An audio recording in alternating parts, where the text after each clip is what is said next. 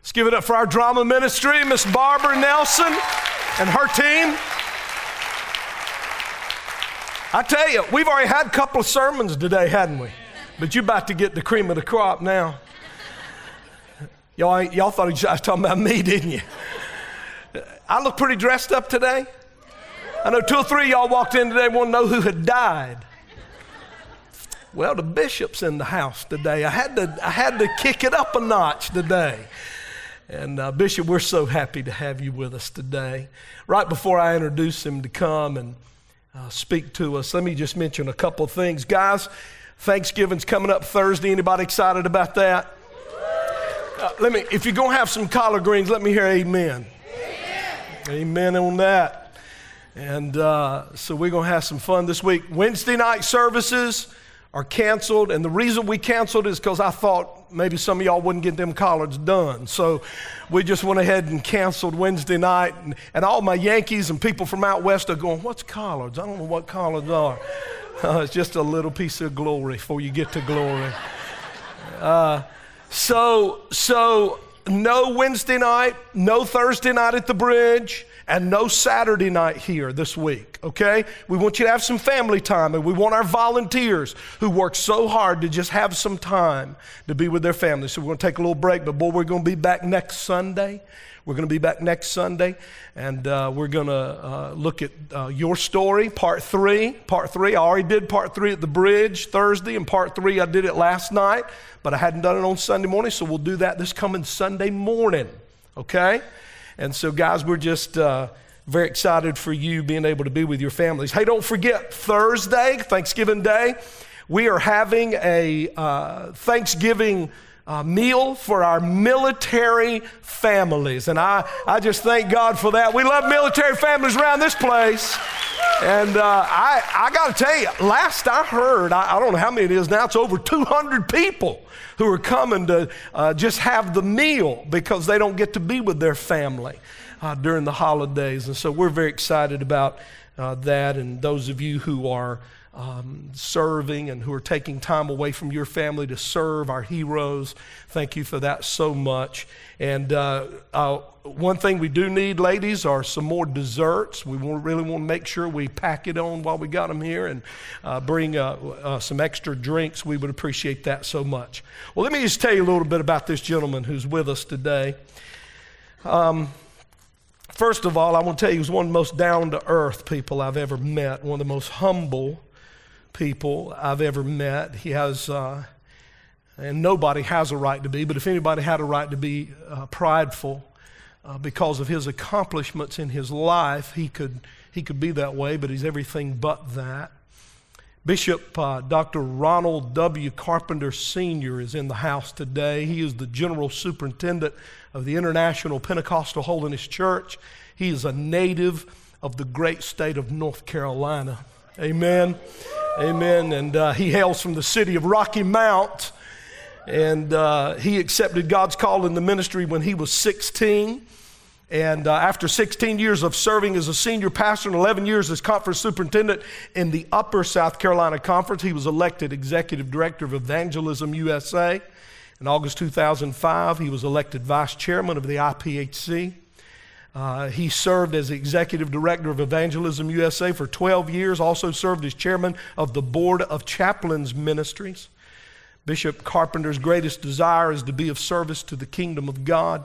Because of his willingness to serve, and also because of his giftings as a teacher and preacher, Dr. Carpenter is in much demand for revivals and seminars and camp meetings, training, encouraging leaders, training leaders, and many, many other speaking engagements. Now, we have a little saying around here, behind every good man is a what?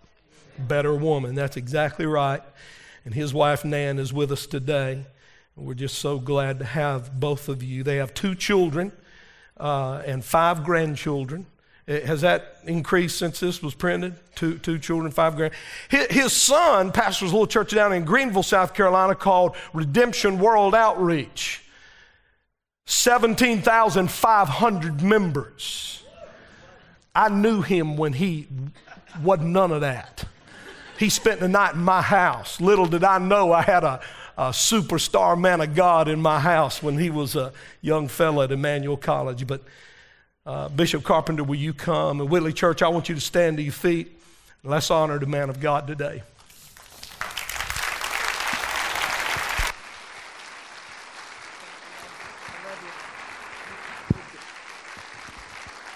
Amen. Well, give Jesus a hand. He's worthy. He's worthy. Yes, he is. Thank you so much for letting us come and just be a part of your worship today. I've been sincerely blessed. I like the gospel according to Lou. I don't know where he's at, but that'll make you enjoy the Bible. And actually, you understand that the Bible involved folk just like you. Nobody got up one day and said, we're going to write 1 Kings chapter 6 today, and here's the script. The Bible was a living laboratory, and those folks had all the same problems that you had, the same dilemmas. We're told by James that Elijah was a man of like passions as we are. He's the greatest prophet in the Old Testament, one that called fire down from heaven, defeated 850 false prophets, and the epitome of the power of God in the Old Testament. And yet, James tells us he had all the same problems you got. And I take heart in that, because if a man that had all the same weaknesses I got can have that kind of power working in his life, then it means a man like me with all the same weaknesses he had can have that same kind of power working in my life. So I rejoice in the gospel of Luke, because it reminds us that the Bible is just full of real folk. See, everybody remembers that Noah went through the flood and built an ark, but very few people know he got drunk. You did know Noah got drunk. Lots of folk know that Abraham was a friend of God, but very few people know he lied twice. Lots of folk know that Moses was the great emancipator, but he disobeyed God and wasn't allowed to enter the promised land. So weakness is just like you. So I figure if they can have the same weaknesses I got, I can have the same power they had working in their life. Well, I want you to know this is not a mutual admiration society, but I just thank God for Farrell Hardison and his wife, Millie.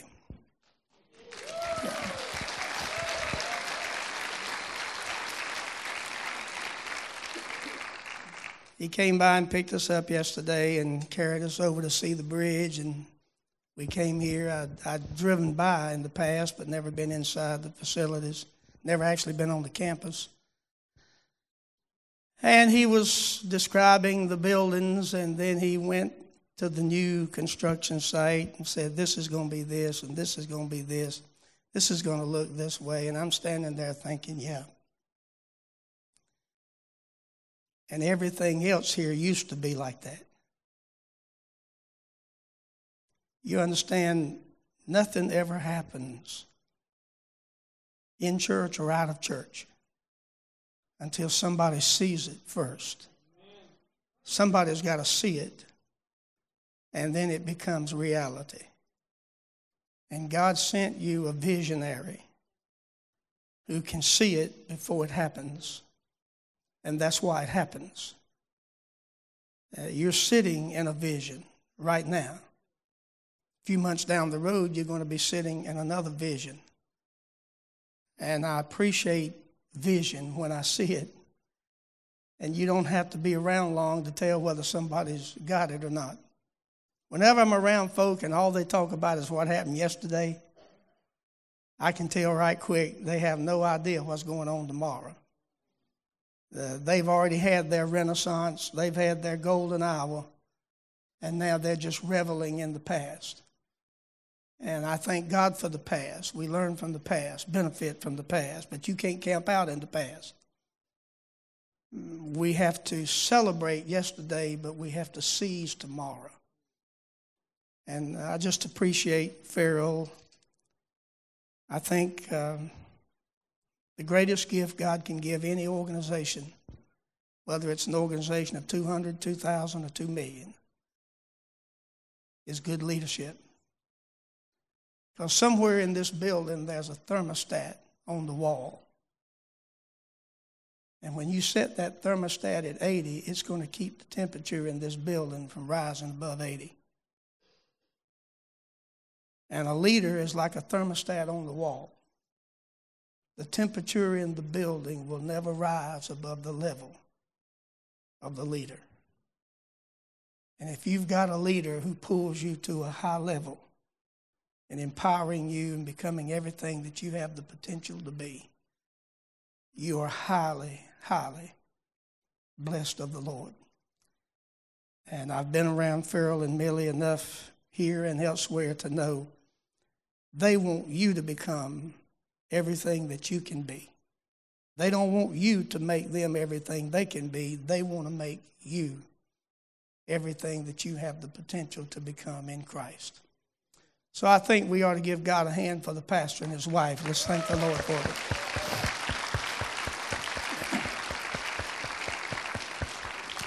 And I noticed another great thing about him yesterday, and it is a characteristic of greatness. Every time I start talking to him about his vision and what I consider to be his ability, he immediately defers and says, man, I got a great staff. You just wait till you meet my staff.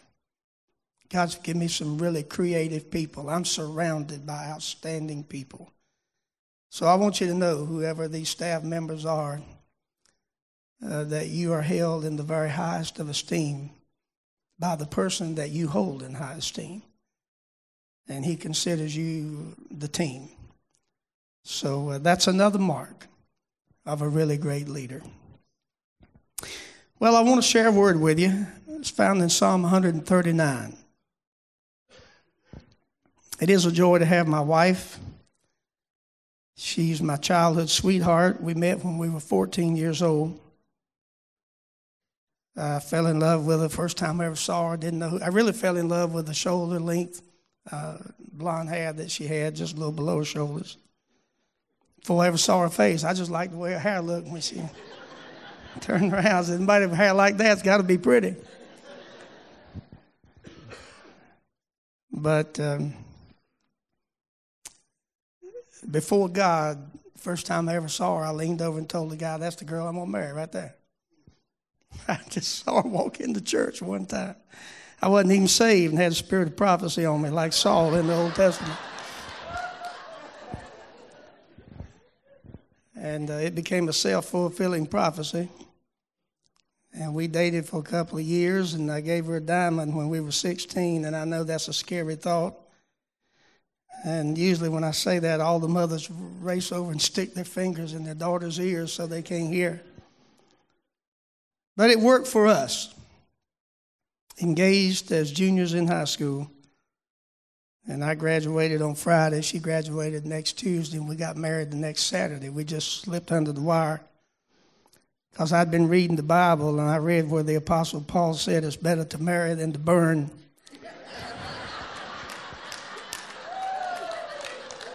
Hey, I read the Bible literally when I read it. And I was burning, and I wanted to get married. So we didn't put no insulated time in there. We just put the fire out as quick as we could.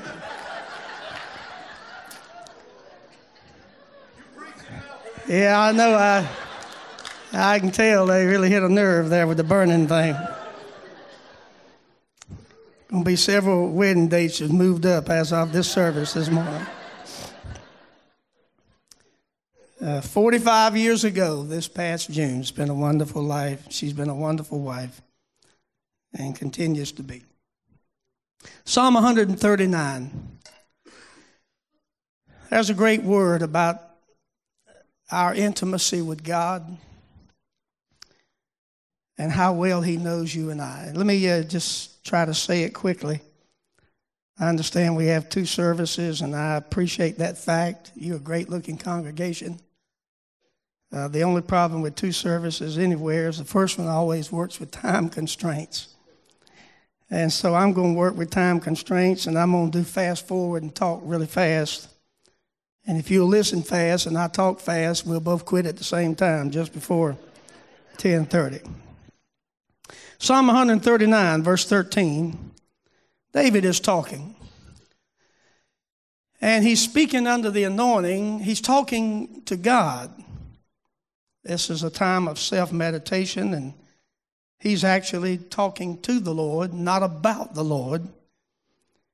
And he's obviously under the anointing because he's talking about things they didn't know about 3,000 years ago. So it had to come from an anointed spirit. And he says in verse 13, speaking to God, "For thou hast possessed my reins. Thou hast covered me in my mother's womb." Now that's deep, but it's going to get deeper. He says to God, "You possessed me in my mother's womb. You covered me and possessed my reins." The word reins here, though it's spelled the same way, it actually has nothing to do with a horse and buggy and a piece of leather. It's an old archaic translation of a Hebrew word for kidneys. The Hebrews had a spiritual application for every part of the physical anatomy that they were aware of. And the kidneys represented that part of a person that was deep down on the inside, that part that was really hard to get to. So what the psalmist is saying is, Lord, you have possessed me deep down on the inside. You've been in control of my life deep down on the inside, in that part that nobody else can get to. In fact, you even covered me in my developmental period, in my mother's womb. Then he says, verse 14, "I will praise thee, for I am fearfully and wonderfully made." Just hold on to that one right there. "I will praise thee, for I am fearfully and wonderfully made. Marvelous are thy works, and that my soul knoweth right well." Marvelous are thy works. Most of the time, if you hear anybody quote that verse, they will immediately begin to talk about the majesty of the mountains, the magnanimity of the ocean, the beauty of the flowing fields. They talk about the beauty of creation. Psalmist didn't talk about any of that. He said, "Marvelous are thy works." He's talking about himself. He just got through saying that you have covered me in my development. And then he says, "I'm fearfully and wonderfully made." And he said, "Man, I'm marvelous." He didn't have no problem with self-esteem, because he understood that he was the handiwork of God. He's looking at himself and saying, "My Lord, you did a marvelous thing when you produced me. Marvelous are thy works, and that my soul knoweth right well." Then he says in verse 15, "My substance, my being, my existence was not hid from thee when I was made in secret." And he's talking about in the gestation period, when I was in the fetal period, in secret. Anything that the Hebrews couldn't see, they called it the world of the unseen or secret. And so the developmental period, the pregnancy period, you couldn't see the baby. That was the world of the unseen to them. "You saw my being when I was not hid from thee, but I was made in secret and curiously wrought in the lowest parts of the earth." And that's colloquial phrase they use for the world of the unseen, the lowest parts of the earth, a place where you can't see what's going on. And he's saying, you saw me being developed in my mother's womb when nobody else could see me. Thine eyes did see my substance, my being, yet being unperfect. You saw me before I was fully developed. And in thy book, all my members were written.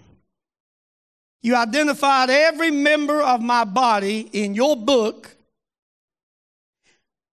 which in continuance were fashioned when as yet there was none of them. Now that sounds like a lot of double talk, but what he's actually saying is, you saw every member of my body before it was actually formed. You saw it in a final condition before it was formed, which means before you ever had a finger to print, God already had your fingerprint recorded in his book. Before you had a retina formed to scan, God had already scanned your retina and put it in his book. You recorded all my members in your book when as yet there was none of them. Then he says, verse 17, how precious also are thy thoughts unto me, O God, how great is the sum of them. So the next time you tend to be a little hard on yourself, I just want you to remember that you really something. You really are the man in the positive sense. You the man. You the woman God said you were. He said you are fearfully and wonderfully made. See, I don't know most of you, but I can look at you without any fear of equivocation and say that you're wonderful people. Thank God there's more of you than I thought there was.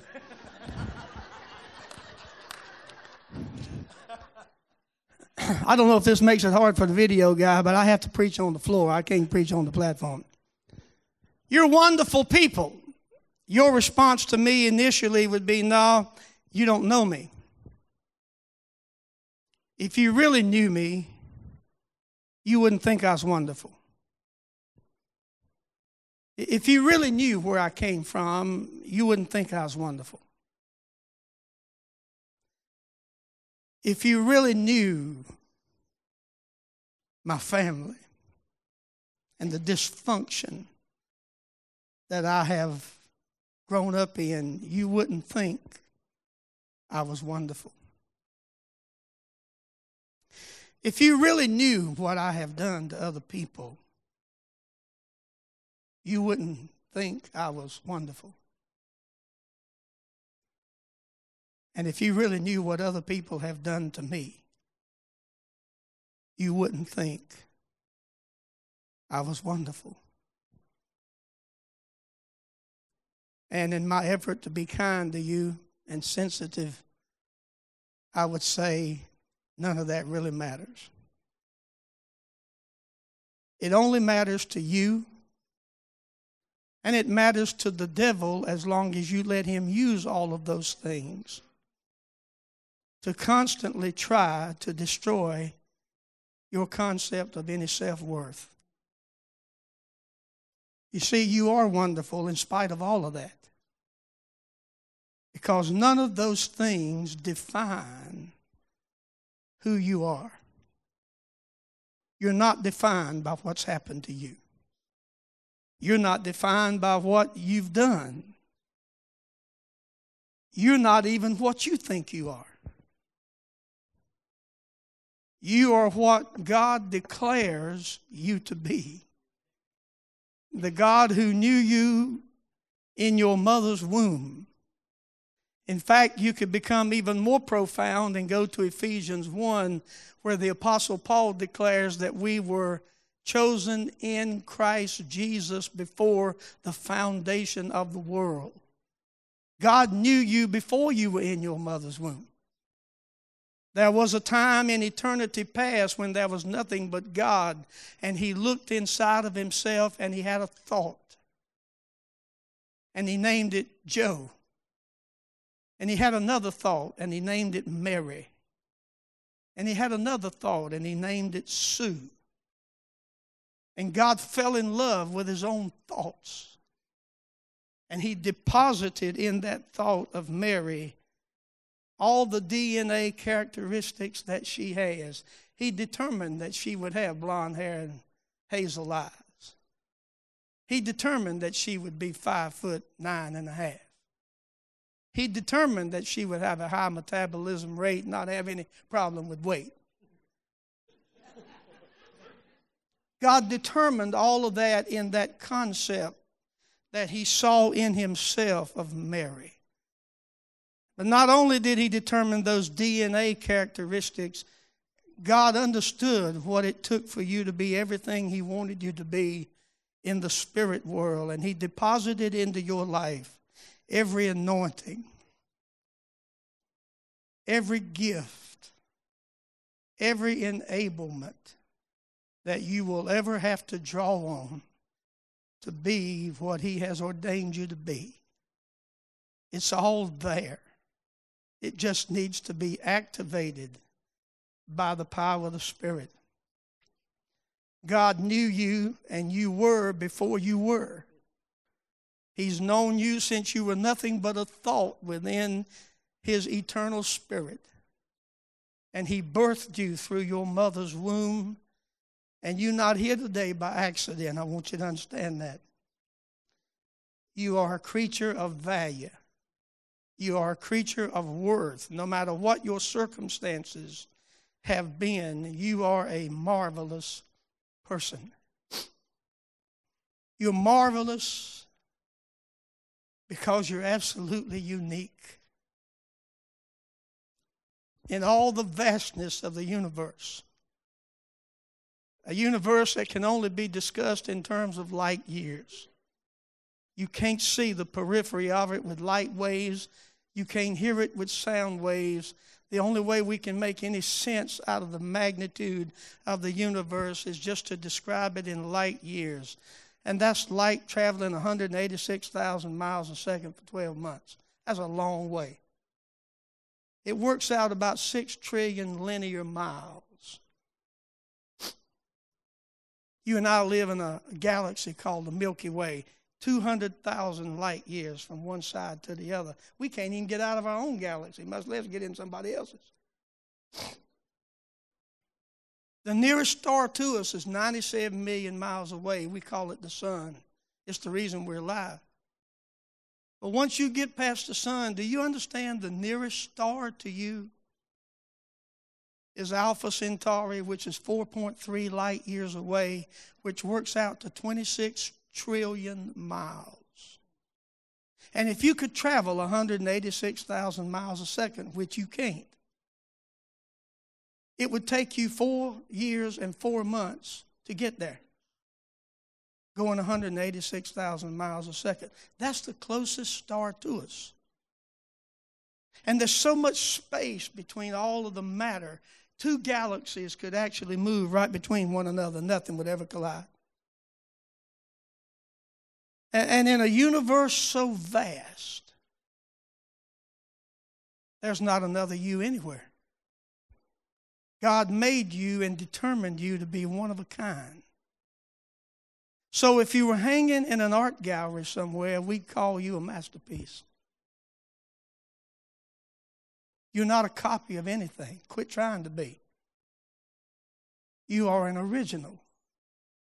And you have everything it takes to be who you were ordained to be. You see, a masterpiece is determined because it is original. You can have thousands of copies, but only one original. And somewhere in the original, the artist always signs his autograph. Either actually with his name in the corner of the painting, or he has his design, his special sign, like Thomas Kincaid, who paints his wife's initials in all of his pictures. That marks it as a work of the artist. And somewhere deep down inside of you, no matter what type of direction your life has taken, and how many layers of confusion and distress and turmoil you have experienced. When you peel all of that back, somewhere deep down inside of you, the artist who created you has stamped his eternal signature inside of you and said, in spite of the misery of your life, you are my handiwork. You're marvelous. I made you. Ezekiel cried out the heart of God when he said, all souls are mine, saith the Lord. And not all souls are redeemed, but all souls belong to God because he's the one who gives them. And he has implanted his signature inside of you. That's why people search so many ways. Through drugs, through alcohol, through pornography, sex, whatever it may be. Is because they are trying to find the signature. They're trying to find what makes them real, what makes life meaningful. And it's the mark of the one who created you deep down on the inside that you're really searching for. And one day, if you keep looking, you're going to find it. And see, you're marvelous because you're the greatest thing God ever made. And that's quite a statement if you understand everything God ever made. Because one day he stepped out on the edge of nothing and looked into the abyss of blackness. And God said, I don't like it like that. Let there be light. They told me to do that at 10:17.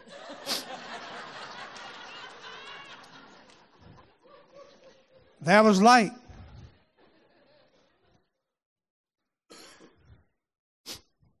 And he sprinkled all the stars like shimmering diamonds on a blackboard of carbon.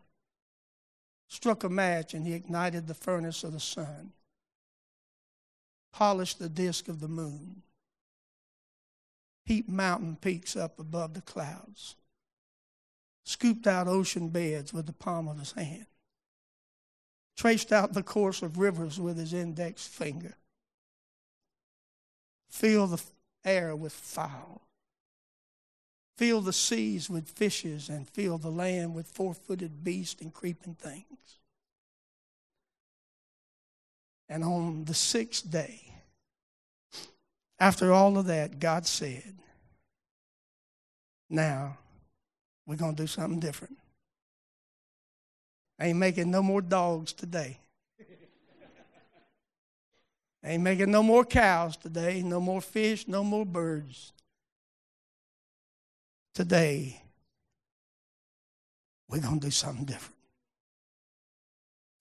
We're going to make a new species of creation today. And God knelt down, took 175 pounds of dirt, and he formed a carcass out of it. It wasn't alive, it just looked really good.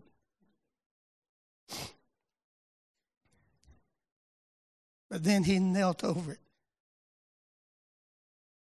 And he kissed it. Like a mother would kneel over a suckling child and kiss it on the cheek. And when the God of creation got on his knees and kissed the dirt, something miraculous happened. It was some kind of spiritual CPR. And God just, he exhaled himself into the dirt. He blew himself into the dirt, and the dirt became a living soul. And opened his eyes, and God called him Adam. Because the word Adam means the dirt man, the man from clay.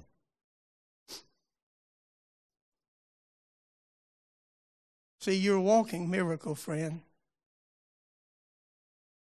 The devil doesn't want you to understand that you are wonderful. He doesn't want you to know that you're the greatest thing God ever made. Because he wants you to live your life under a cloud of condemnation. Because the devil understands more so than you that condemnation and joy cannot coexist in the same heart. And as long as he can keep you focused on the failures of your past, as long as he can keep you from realizing just how wonderful and miraculous you really are, he can keep the joy of the Lord from dwelling in you. Because he can fill you with thoughts of condemnation and failure. Do you understand that God gave you a heart that pumps 10,000 times a day? 10,000 times a day. You can't build a pump out of anything. You can't build a pump out of titanium that'll pump 10,000 times a day and work for 90 years. God gave you a pump that'll pump 10,000 times a day, and if you lay off the fat back, it'll work really good for 90 years. I mean, you know, we're 90 years old, and the thing's been doing 10,000 times a day, and we get mad because it wants to quit.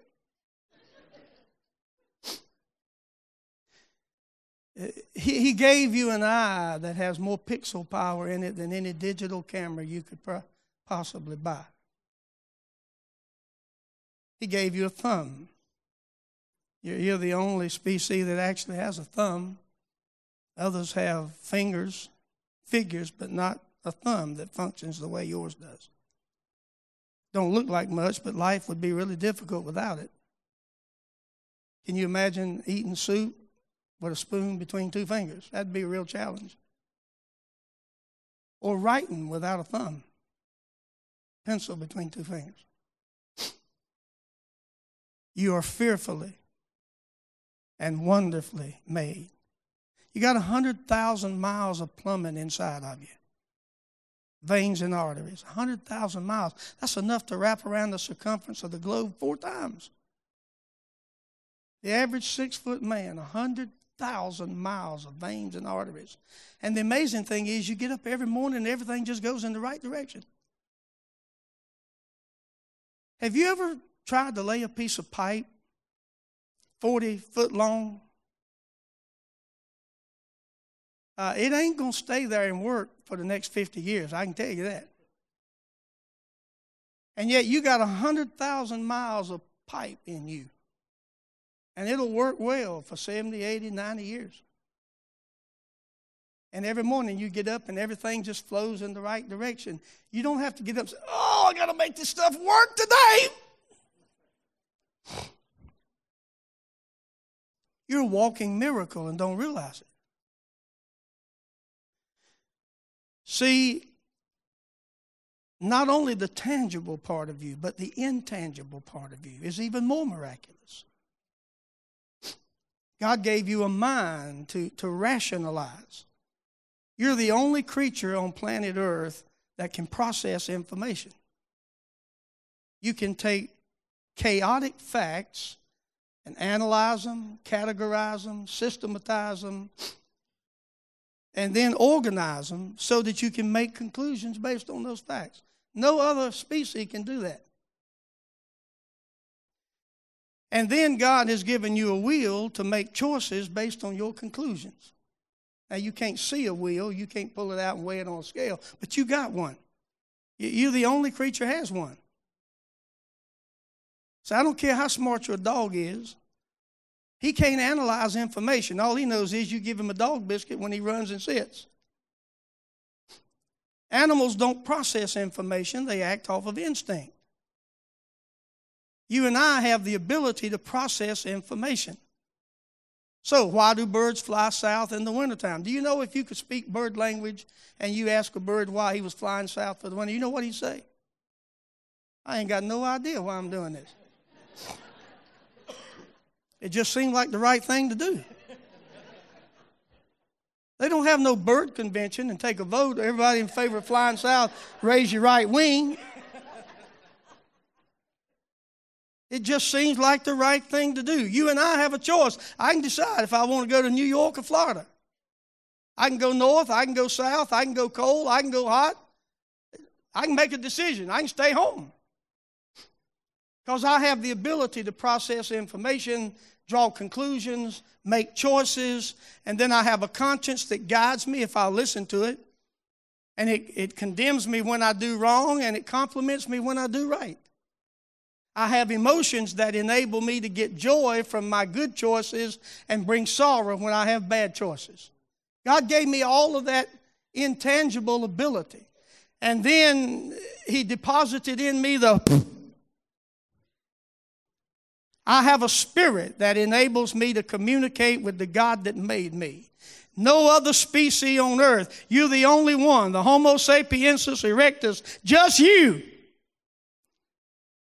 You're the one that God blew Himself into. And it's that spirit that enables you to understand forgiveness of sins, to understand what it means to have a right relationship with the God you came from. Your spirit enables you to do that.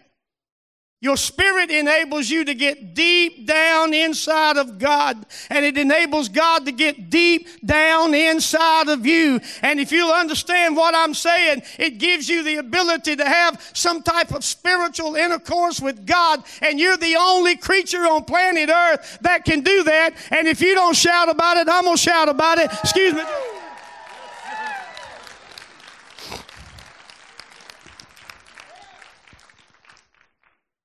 You are not here nor here by accident. See, I don't know how you got here. Some people can't get over the pipeline that got them here to get on with what it is they're supposed to do since they're here. I don't know what kind of pipeline brought you here. I don't know if you got here loved or unloved. Kids get here both ways every day. I don't know if you got here wanted or unwanted. They get here both ways every day. I don't know if you were planned or unplanned. They get here both ways every day.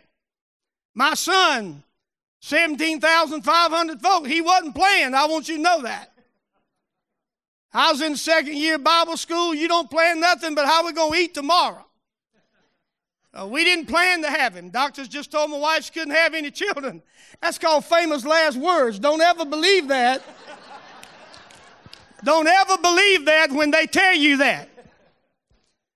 And they thought he was a kidney infection, tried to kill him with antibiotics for 3 months before we found out there was a baby in there. See, we didn't have him planned, but God had a plan. That's what counts. God had a plan for the boy and brought him on His timetable, not our timetable. So I don't know if you were planned or unplanned. The fact is, it don't really matter how you got here, you're here. And the fact that you're here means that God has a plan for your life, because God don't make no junk. You are somebody. You are not just some biological attachment that happened to place itself up against your mother's uterus and clench on. You're not a biological mass. You're not an accident. You're not your mother's missed birth control pill. You're not a lot of stuff. You are not the product of some cold, mindless, mechanistic, evolutionary system that brought you out of the primordial quagmire from a tadpole to a frog to a monkey to a man. My God, that ain't who I am. I'm not going to let them stamp that on me. I am somebody. God spoke to Jeremiah, and He said, Jeremiah, I want you to be a prophet. Jeremiah said, I don't want to be one. He said, I know all these folk. I grew up with these folk. They don't even like me. And God said, Jeremiah, you don't understand. While you were yet in your mother's belly, I knew you.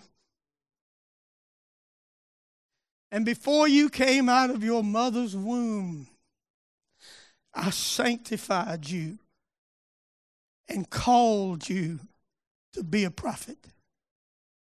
He said, we're not negotiating here. I just want you to understand that. This is not a question and answer. I'm telling you, you are a prophet. You've been a prophet all the time. I just let you in on the call about a minute ago. And God could say the same thing to everybody sitting in this church. When you were born, you came here with a track. God laid out a track for your life before you came forth from your mother's womb. And He laid out your track the way they do a movie in Hollywood. So they don't make a movie in Hollywood the way you see it. When they make a movie, they make the last scene first. In fact, they make several last scenes. That's why when you rent the DVD, they can give you 3 different endings. If you don't like one, just flip over to ending number 2. They done ended that thing 3 different ways. But then it's the job of the executive producer to go back to the beginning, and they start making scene 1. And he picks up the feel of that movie. Just like preachers walk into a sanctuary and say, I got to get the vibes here.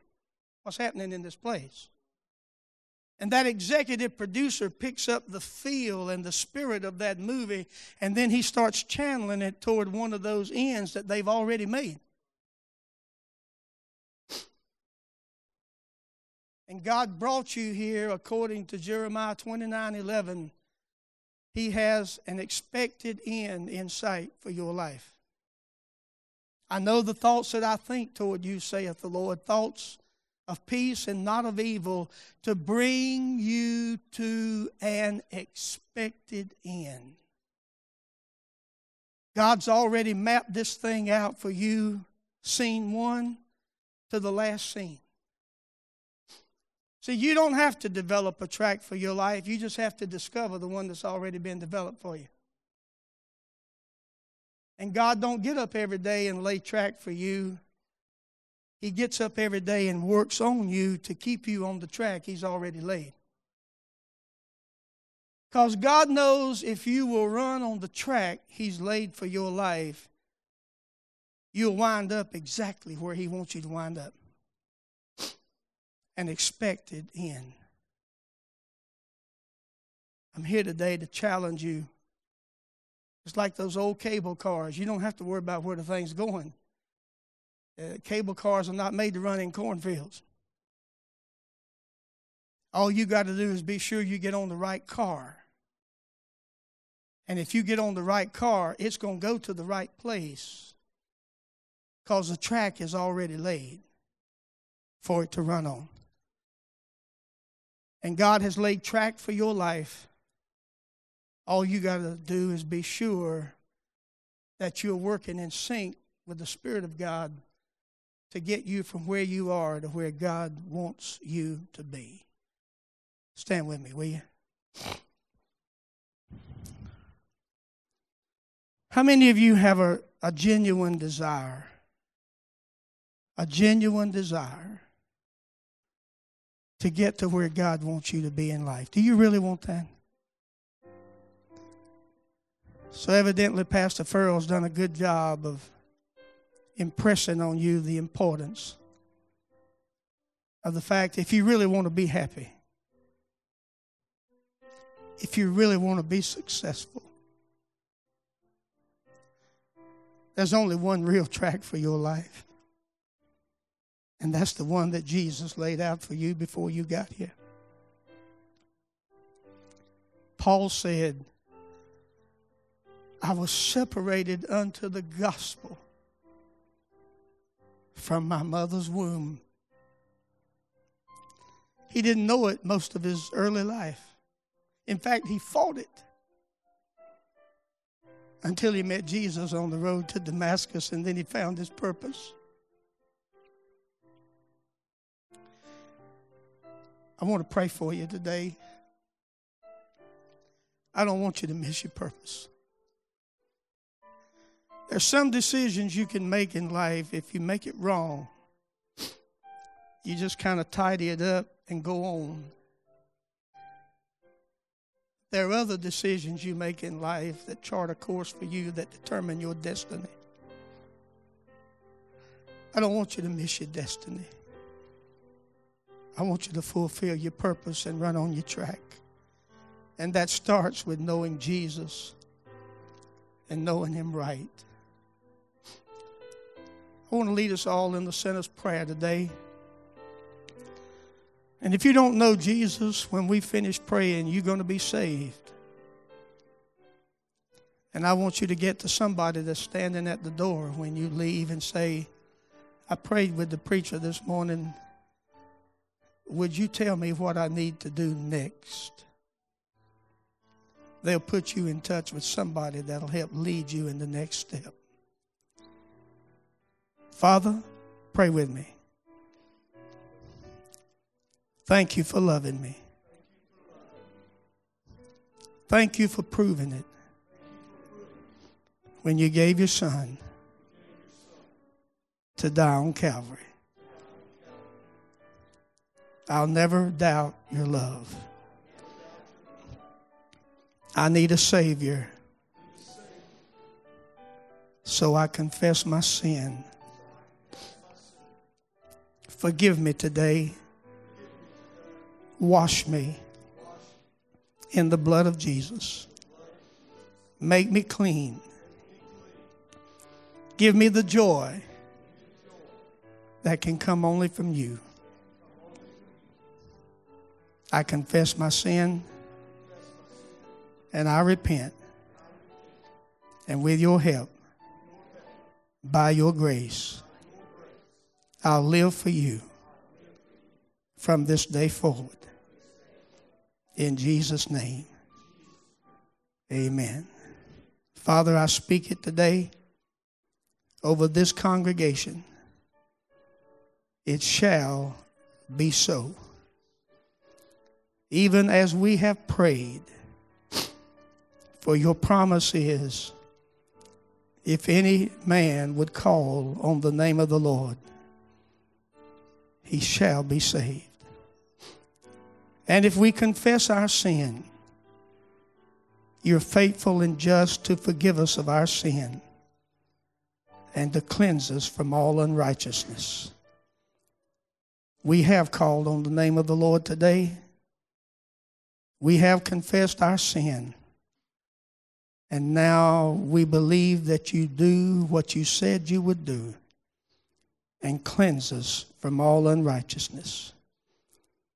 Launch everyone on the road to destiny as of this moment.